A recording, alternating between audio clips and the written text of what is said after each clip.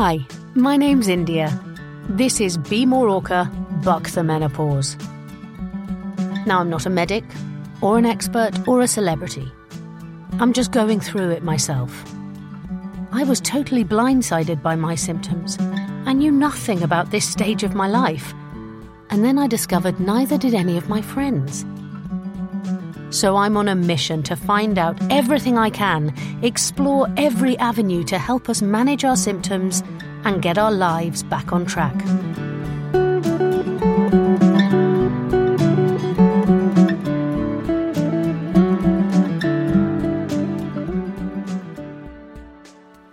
In this episode, I'm talking to Diane Danzebrink, founder of the Make Menopause Matter campaign and Menopause Support, a not-for-profit organisation which is full of help and resources. We're joined by Andrea, her office manager, and we talk about how they've gone from chats round Andrea's kitchen table to lobbying Parliament and educating future generations.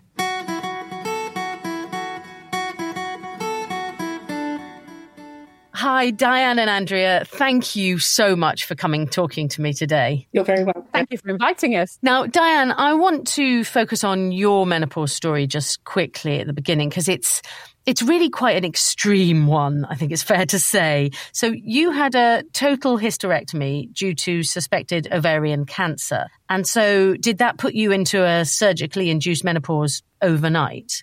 It did, but I was not aware of all of that prior to the surgery. So I knew because of the type of surgery that I was having, the word menopause was mentioned, but I thought menopause was hot flushes and no more periods. Yeah, as you do. And my periods had been so horrific for over 15 years prior to that surgery that actually having no more periods for me was really not going to be a problem. And as you say, the surgery was for suspected ovarian cancer. And when somebody tells you that they think you might have ovarian cancer, essentially you want the surgery done yesterday. But unfortunately, I didn't get any counselling or information about all of the potential symptoms or long-term health concerns related to going into an early menopause. I got no information about potential management options or treatment either before or after my surgery. I was simply told when I left the hospital, if you think you need to, go and see your doctor in a few weeks' time. So having had major abdominal surgery, I was never offered a follow-up appointment with a gynecologist or a member of their team. That's extraordinary. How long ago was this? Well, that was 10 years ago, but I have to tell you that as extraordinary as that sounds, and it is completely ridiculous, we still know that in some cases that's happening today. I was about to say, is that still the case for women a decade later? Because that's just, as you say, you were thinking, oh, great, no more periods. Brilliant. You know, no one likes their periods, do they? And especially if you were suffering badly with them. But you weren't told any of the other symptoms or about HRT or possible solutions to managing your symptoms. No, none of that. I wasn't given a booklet to take away with me. I wasn't given any verbal information. And yes, it is in some cases still happening. And it's happening to those who go into a surgical menopause. And remember that, you know, I was 44 at the time, which just put me into what's regarded as an early menopause. But that's happening in some cases to women significantly younger than I was. So that has all sorts of implications for their short, medium and long-term health. But yeah, I mean, it's a ridiculous situation that we're in, but it is still happening in some cases. And what were your symptoms? Was it cliff edge? Suddenly everything hit you at once? In fact, in the first 2 or 3 months, I thought I was doing really well. I had a few hot flushes and that was pretty much it. And then it got to about month 3 and I metaphorically fell off of a cliff. And it was not the physical symptoms, it was the psychological symptoms.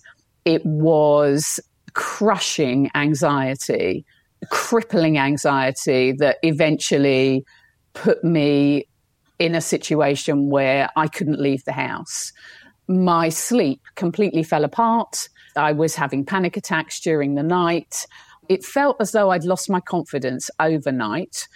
And cutting a long story short, over a period, which ended up being a period of months, where my poor husband and mother repeatedly tried to get me to go back to the doctor. And I refused because by this time I genuinely felt as though I was going mad because I had no idea this was related to my surgery.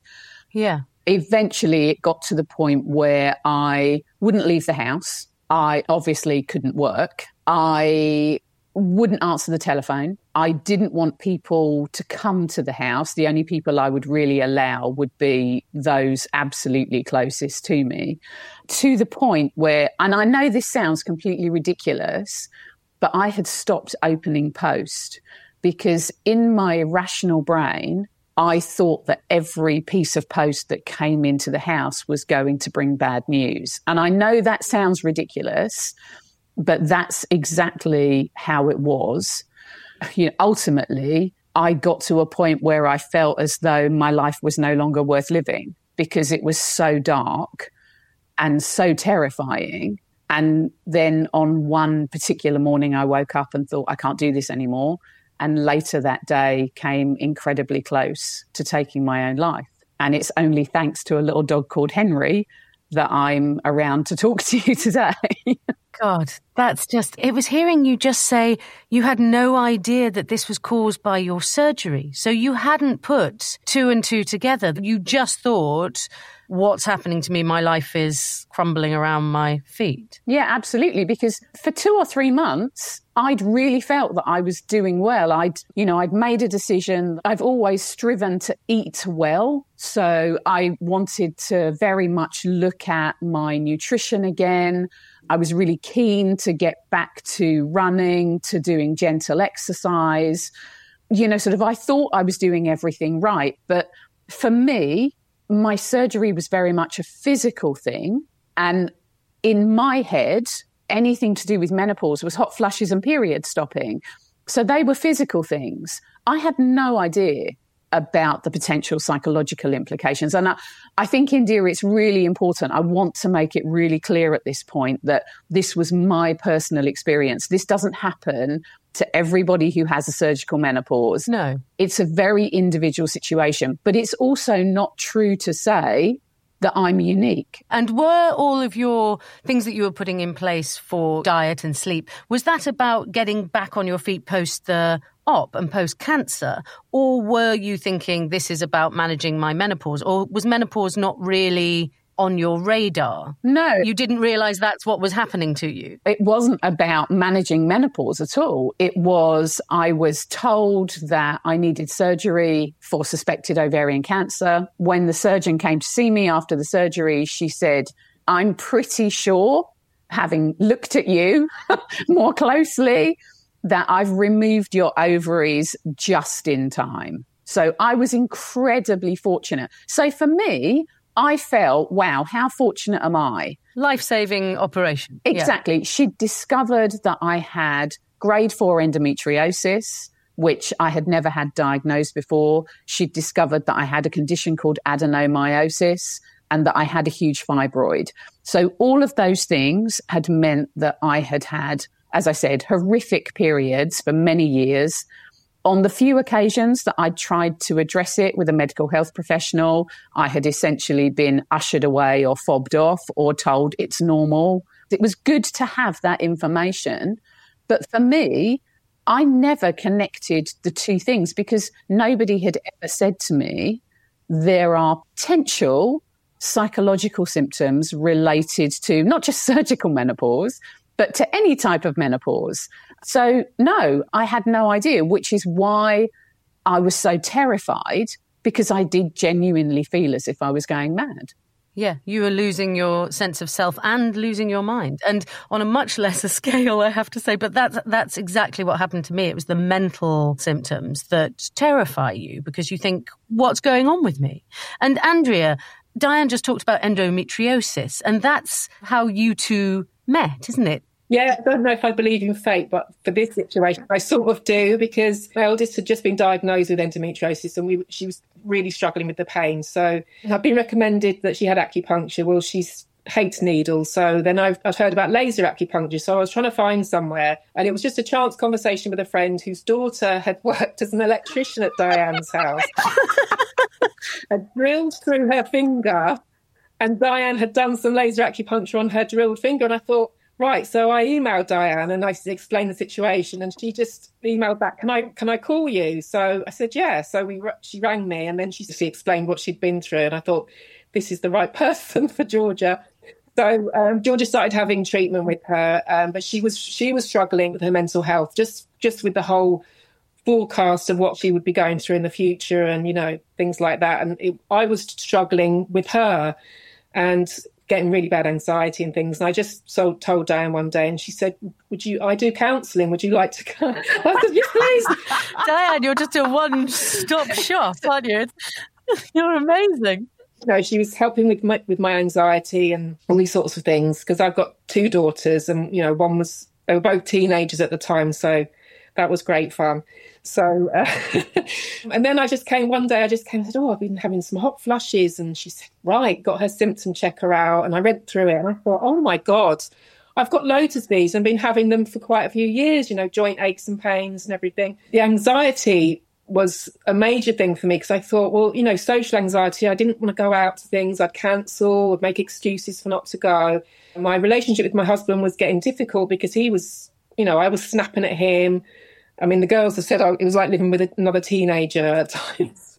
So then I sort of got to the bottom of it, went to the doctors, and I chose to go on HRT, and I immediately started to feel better. But you've been put on antidepressants first, did you say? Which was fair enough, because I'd just gone in and said, I feel anxious. I hadn't mentioned any of the other symptoms, because I hadn't realised it was connected to my menopause, although she could have looked at my age and thought, But anyway. That's why the symptom checker is so useful, isn't it? You can take it to your GP and go, look, I have all of these, and you won't get misdiagnosed with antidepressants. So then I just said to Diane, look, I was feeling better by then, finished counselling, and I said, look, I'd like to do something.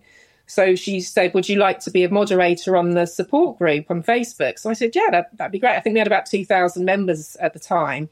We've now got 33,000 members. Amazing. So I really enjoyed doing that. I felt like I was, doing something helpful. I also hosted a few evenings with Diane at my house. I invited everyone my age on Facebook, my friends. Diane came along, did a couple of presentations, and you could see people in the room going, oh my God, that's me. And you've got that. I do that. So I thought, well, if I didn't know a lot about it. So obviously it's just not getting out there. The information isn't getting out there. And then Diane set up the community interest company and asked me to get involved with that. So now I'm the office manager. I deal with all the heartbreaking emails coming every day. It must be such a rewarding thing for both of you to know that you are actually helping. Because as you say, it's that light bulb moment that you see in so many women that just go, oh, this is what's happening to me. I'm not alone and I'm not going mad. We all need to talk about it because it's happening to us all in various degrees. As you say, Diane, not everyone is going to have such an extreme experience, and lots of people will sail through it and go, oh, what is the menopause?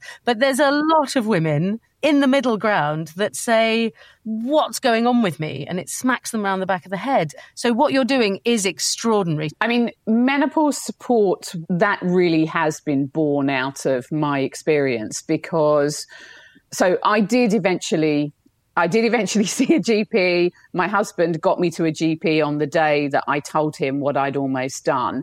And I was incredibly fortunate. And I saw a GP who not only got it, but took the time to explain it all to me too.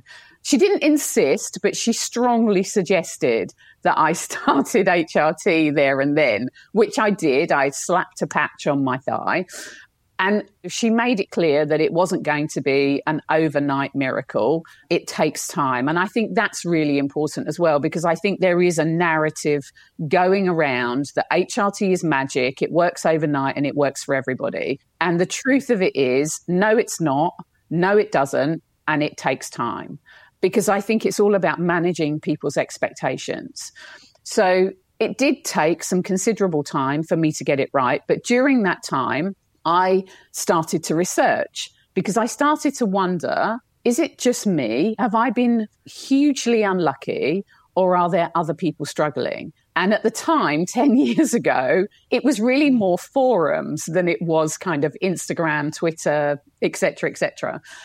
But I was really horrified by what I was coming across on a daily basis. The amount of people saying, and Andrea will know this because we hear it still on a daily basis, I feel like I'm going mad. I don't know who I am anymore. I've lost my joy. I'm struggling with my relationship. I'm struggling at work. I'm struggling speaking to the children, et cetera, et cetera. This is affecting all my relationships. And I knew I was feeling better when on one particular occasion I turned around and I said to my husband, how the hell can this be right?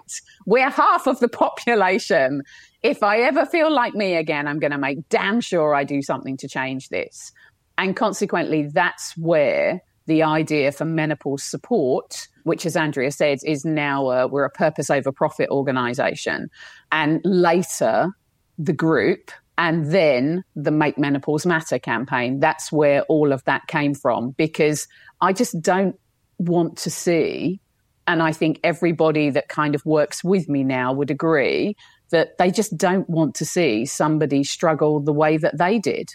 Because there really is, with the right education, information, guidance and support, it's needless suffering. It's suffering that people are experiencing, which doesn't have to happen. Yeah. We really need to change that, not just at a national, but at an international level too. And I think you are doing extraordinary things personally, both of you, to change that. You are, though. And I think actually the UK is quite at the forefront. I mean, correct me if I'm wrong, quite at the forefront internationally. You look at places like America and you think Oprah Winfrey has been on their national telly for how many decades? And she's only just starting to talk about the menopause. And you think, come on, you've had a platform for a very long time. And we are definitely at the forefront. Yeah. Now, you launched Make Menopause Matters back in 2018. That's a long time before it became such a mainstream topic of conversation. Did it feel like you were shouting in the wilderness back then? Yeah, it really did. I mean, the first time that I spoke about my experience publicly on TV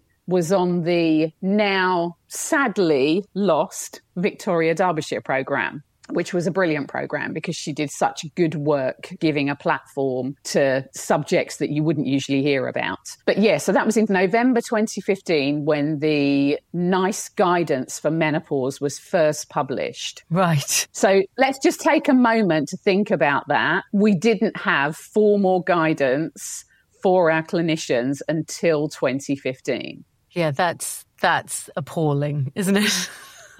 They asked me if I would go and speak about, and that really felt lonely. I remember sitting in the green room with two of the other guests and talking about, you know, sort of how exposed we felt by speaking about it in such a wilderness, because you would never, ever have had familiar faces talking about their menopause experience back then. And even in 2018, the reason I launched the campaign is because I was sitting at my desk one night, and in the intervening years between 2015 and 2018, because I was talking quite a lot on TV and radio about my experience, and I have quite an unusual surname. So it's not that tricky to find me. So I was getting an awful lot of correspondence from people who were really, really struggling. And I was sitting at my desk one night and I just thought, no, enough. And I remember slamming my hand on my desk and saying to myself out loud, right, that's it. We need a national campaign. And the campaign aims were really easy to write. I've never campaigned for anything in my life, but it was really, really easy to write because I'd heard 3 years of people saying, I can't get the right help from my GP. I'm struggling in the workplace and I don't know where to turn for support. Why the hell did nobody ever teach me about this? And I thought, well, that's really simple. We need mandatory training for our GPs and medical students. We need it to be alongside periods and pregnancy in the secondary school curriculum. We need guidance and support in every workplace. And we also need a public health campaign funded by the government for menopause, because it just makes sense. If half the population are going to experience it directly, The other half are surely going to know or love somebody who experiences it as they go through their life. So it's just common sense. So yeah, I launched it in Westminster. I thought if a few thousand people agree, that will be great. And to date, we have 192,000 signatures, I think, on the petition so far. And we've already achieved having menopause included in the curriculum in schools in England. And we've been influential in ensuring that from 2024, all medical students will finally be taught about menopause. So we're moving in the right direction. This is amazing. So I do want to talk to you about this because that's an incredible achievement in a short space of time. So what is now being taught to children? And I presume it's not just being taught to girls. I hope it's not just being taught to girls. Absolutely not. Because I worry, I hear this and you think, oh, that's good. And it's being taught to medical students. That's good. But you think, well, is that just a line of, oh, yeah, and by the way, the menopause happens, la, la, la. Or is it actually being properly discussed? So for medical students, it's going to be part of a module about women's health, which is even better news because that's going to cover all aspects of women's health.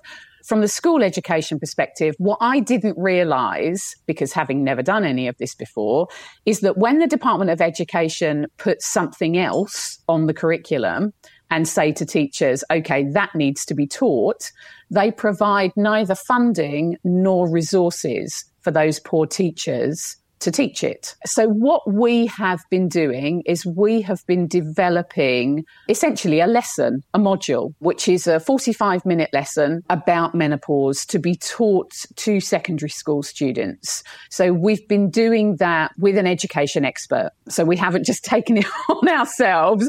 We've taken lots of advice. Andrea and I have hosted some online groups of teachers to get their ideas and their feedback, etc. But we've been working particularly with one consultant. And I was very fortunate a few weeks ago to go into a school in Gloucestershire to watch 3 lessons taught using the current module that we have. It needs some tinkering with. You know, we need to go back and do some more work on it. But it was, I have to say, it was a real moment. Yeah. What you hope would happen is that girls like your daughters, Andrea, will be taught, well, you have your periods. This is the start of your hormonal journey. And this is the end of your hormonal journey, which was something that never was taught to us, was it? We knew all about periods and not getting pregnant. You spend your life either desperately trying not to get pregnant and then you desperately trying to get pregnant and then... Not everyone will have a baby or wants to have a baby, but you're taught about that anyway. But you're not taught about something that we will all go through. Yeah, every woman goes through the menopause. What age are they being taught that then? So the students that were being taught where I was sort of seeing this being trialled were 13 and 14. And I'm delighted to say that it is going to be taught to everybody and absolutely should be taught to everybody. But what was fascinating, India, were watching the lessons being taught and watching the light bulb moments go off and hearing, because they were sort of groups around tables, and hearing them saying, oh, that's my mum. My mum's experiencing that. Exactly. Not only forewarning them of what their future, but actually gives them an understanding of what their mum's going through right now. Yes. But I've been fortunate enough to stay in touch with the school, and we've actually had feedback from parents too about how amazing it is that their children were going home and talking to them about menopause. So that was on my sort of dream list, if you like. Yeah, yeah. So what we'll do is we will do the work around the module, but a bit like the new booklet that we've just published, it will be made a free resource so that any teacher can have access to it. Absolutely. And that's what it should be.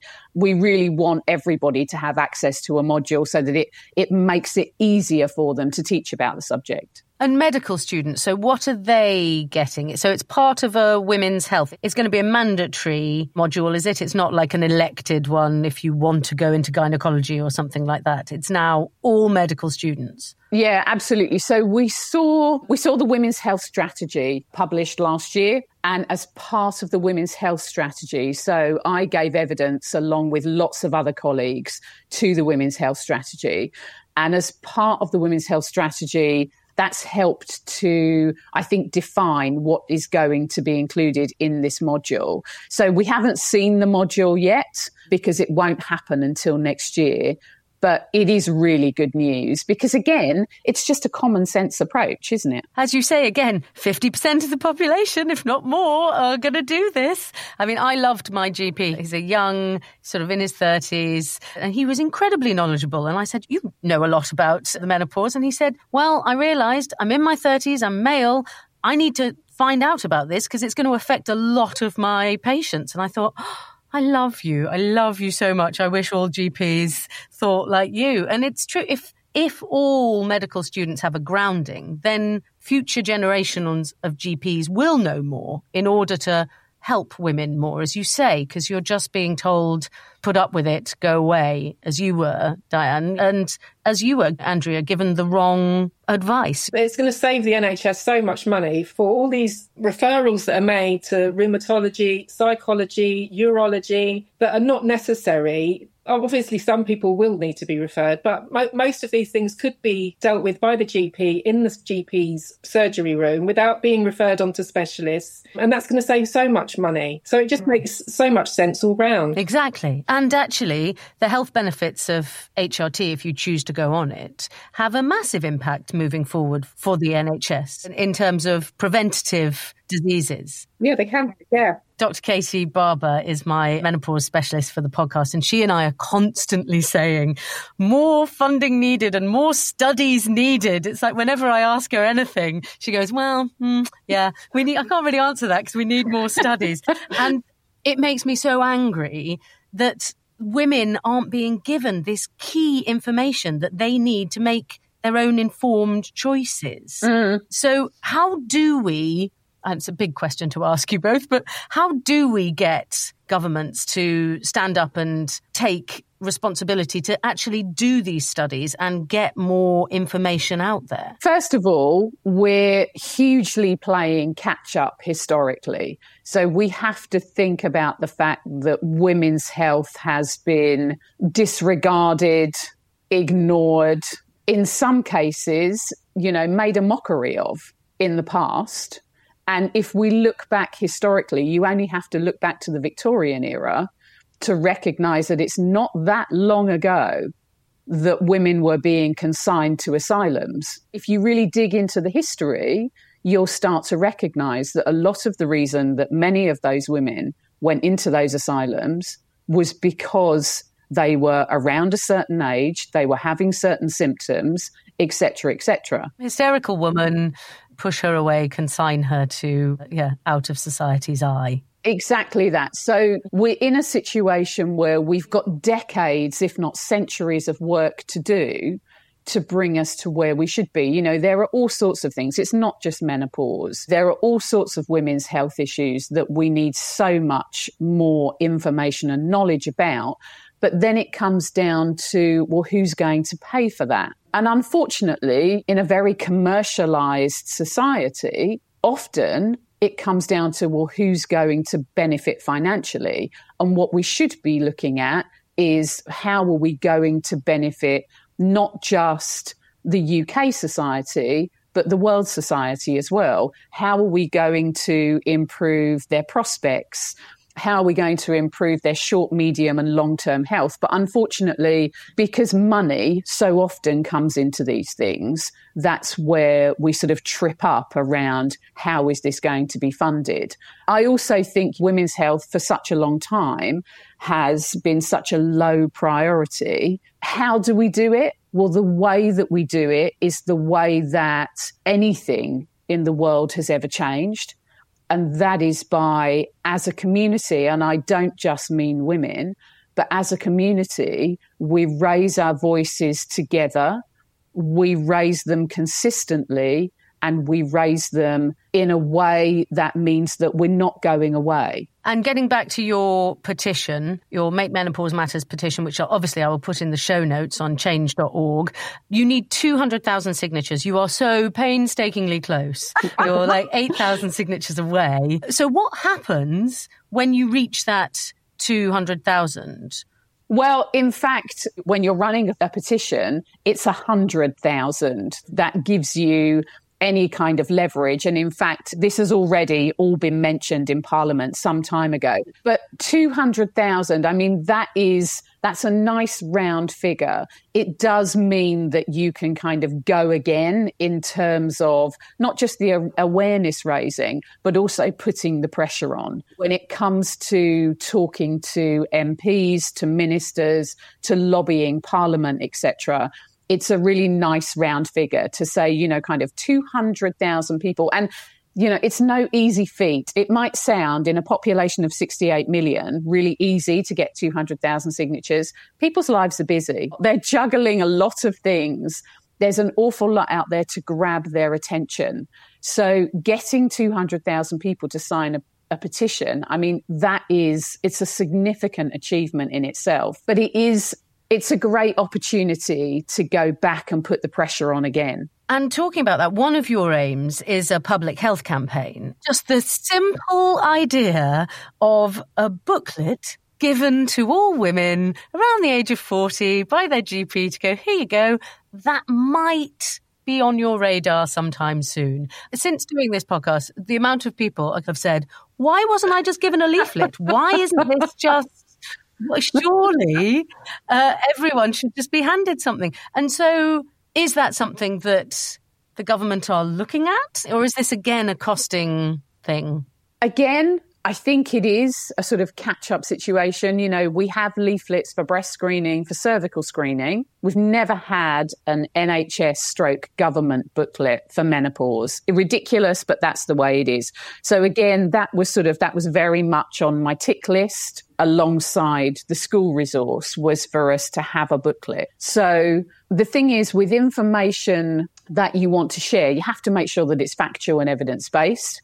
So we have had 4 very lovely British Menopause Society menopause specialists work alongside us as our clinical advisors.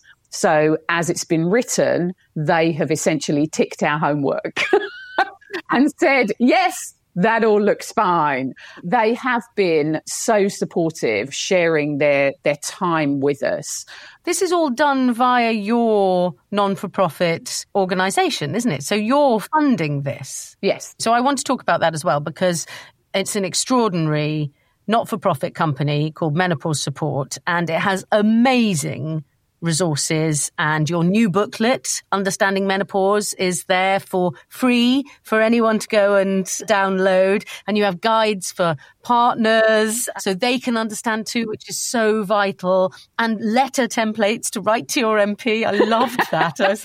And I'm going to put all of this in the show notes. But that's something that you're doing off your own backs. That's something the government should be doing, but you are getting in there first because you can't wait around for the behemoth slow machine that the government is. No, we can't wait because people are suffering, people are struggling.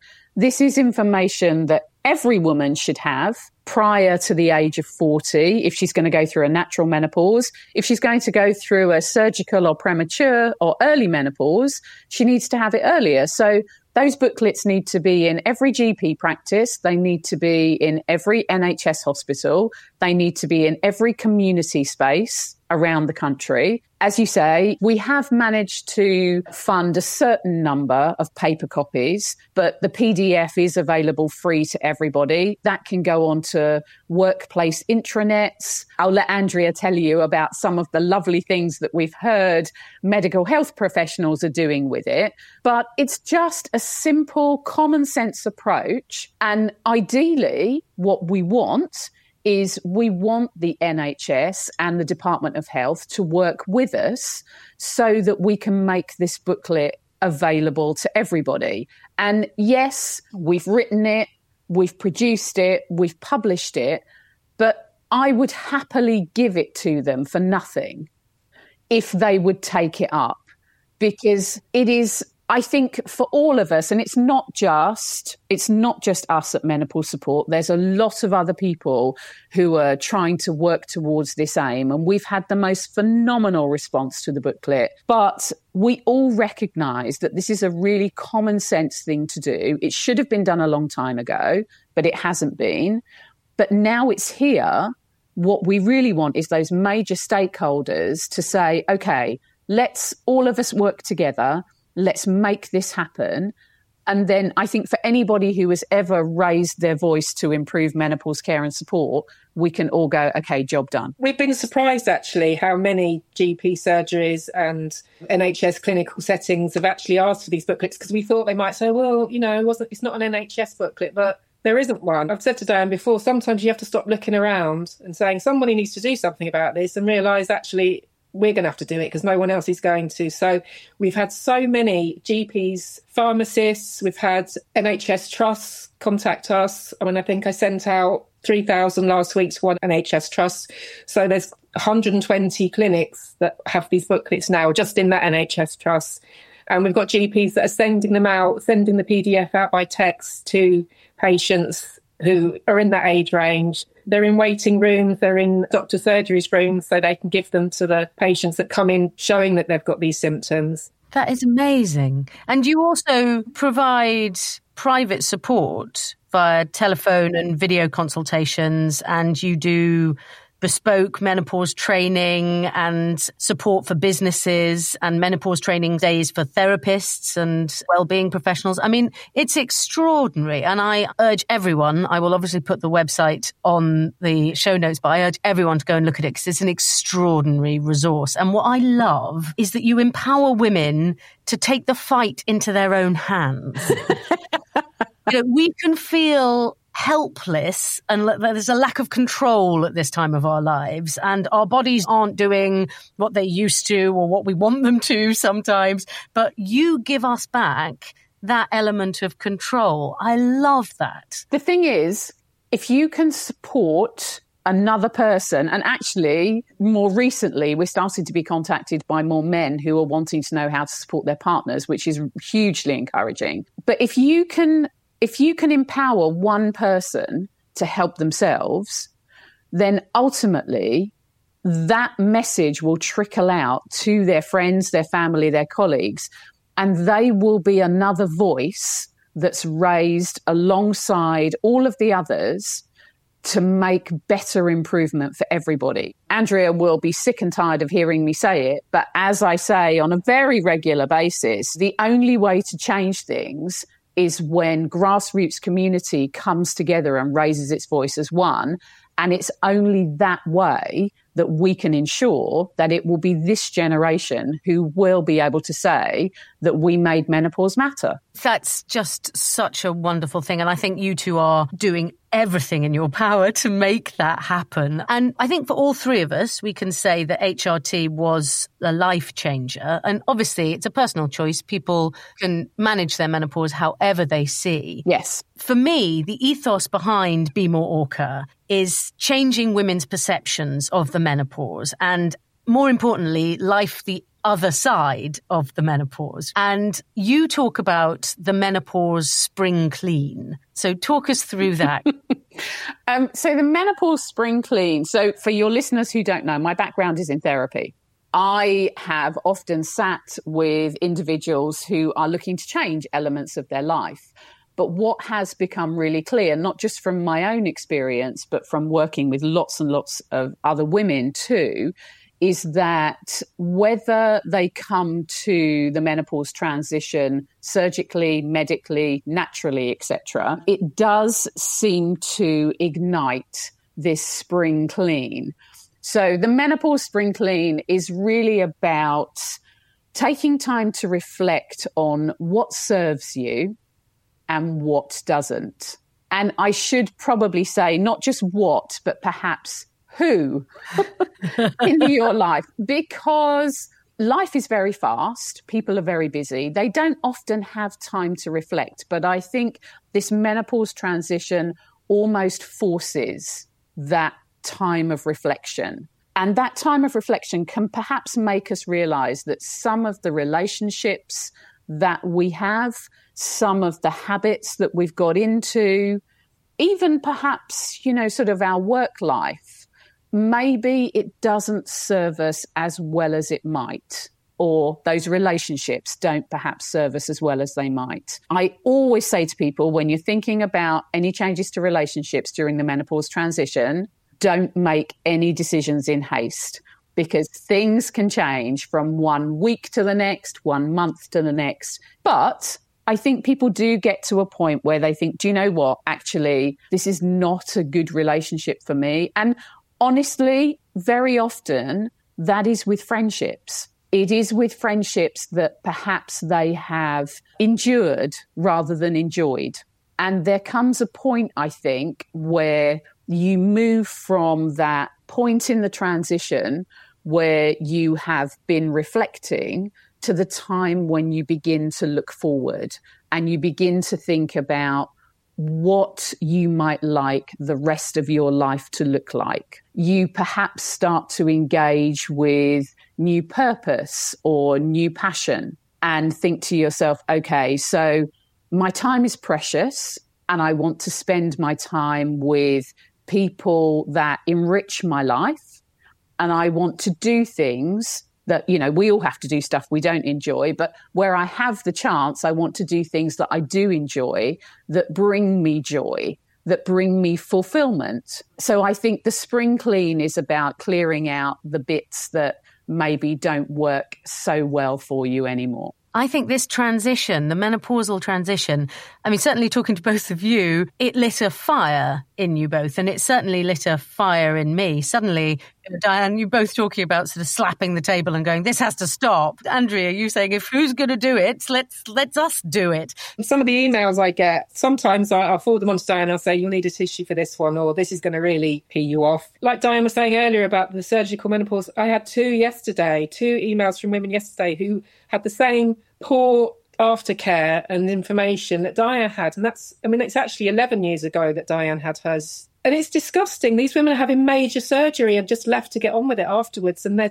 really struggling. And that makes you really angry. It's a brilliant time of life for women to actually take back some control. And you've spent so long, even if you haven't had family, but especially if you have had a family, you've spent so long caring for other people that you've left yourself behind, and then you suddenly say, actually, this is a time for me, and not in a selfish way. Yeah, sometimes you have to think, no, actually, I want to do something that's not just for me, but you're doing it for other people because you feel so passionate about it.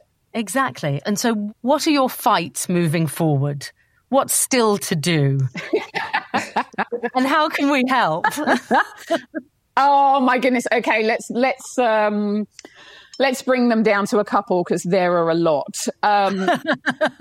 We still very much need to have a mandatory education model for all our currently practicing GPs, because if we're going to teach our medical students, we've done a huge disservice to our GP population by not giving them the education that they need to serve at least half of their patients. So we rapidly need to address that.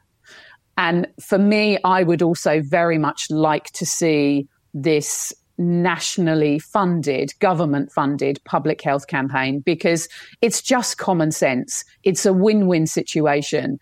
It would save GP time, it would save NHS money, but most importantly, it would improve directly the health and well-being of half of the population, and indirectly, it would improve society. Absolutely. Because as you say, we've all said, oh, my poor family, and I was being foul to them, I didn't know where I was, and I lost myself. And every woman's menopause experience affects everyone around her, whether she's trying to hide it or not. Diane hears regularly when she does presentations, she'll have women come up to her afterwards and say, if I'd known this couple of years ago, I'd still be with my husband or I'd still be with my partner. It's so sad, isn't it? Because you think, oh, just that little bit of knowledge and information, and then you can prepare. Yeah, exactly. You don't know what's going on. Your partner's going to be even more confused. Yeah, it's such a shame that so many relationships end because of that unnecessarily. And so how can we help with this then? How can we take up the fight with you? Because you two are so brilliantly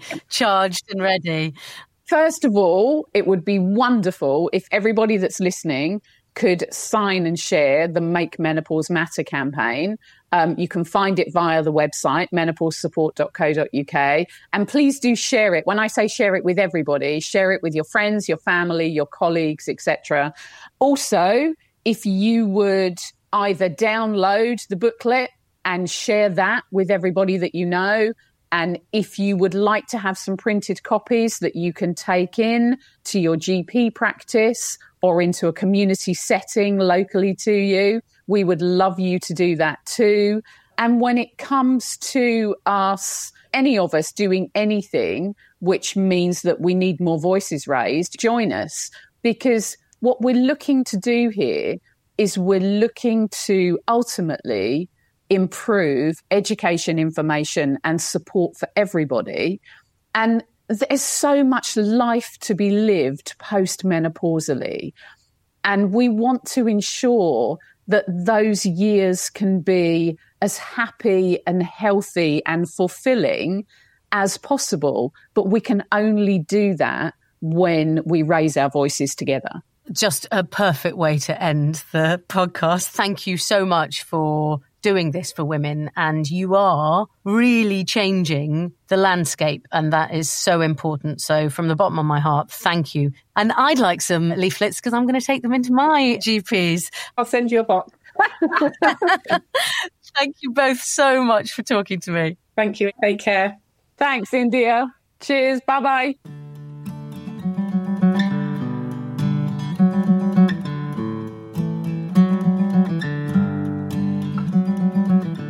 We all need to pick up Diane's fight to push women's health further up the agenda. The easiest way is to sign her petition. Go to change.org, Make Menopause Matter. I've put a link in the show notes. And add your voice so that future generations are taught what to expect and get the care they need from medical professionals. Next time, I'm talking to menopause nutritionist Karen Newby, author of The Natural Menopause Method. She discusses how just tiny shifts in our lifestyle and diet can make huge changes in the way our bodies cope with our fluctuating hormones to help us sail through our menopause, with no fad diets and no lecturing. If you want to be more Orca, head to bemoreorcapod.co.uk. For all the latest on what's coming up, I've cherry-picked articles to keep you informed so you don't have to sift through the news. And become a member. Tell me what matters to you and what questions you want answering. Help shape the pod and help other women just like you, so we never have to feel like we're going it alone again. And if you've liked this episode, please subscribe, as it helps with those pesky algorithms and lets others find us and become part of our pod. And follow me at b.more.orca for my no-filter menopause diary.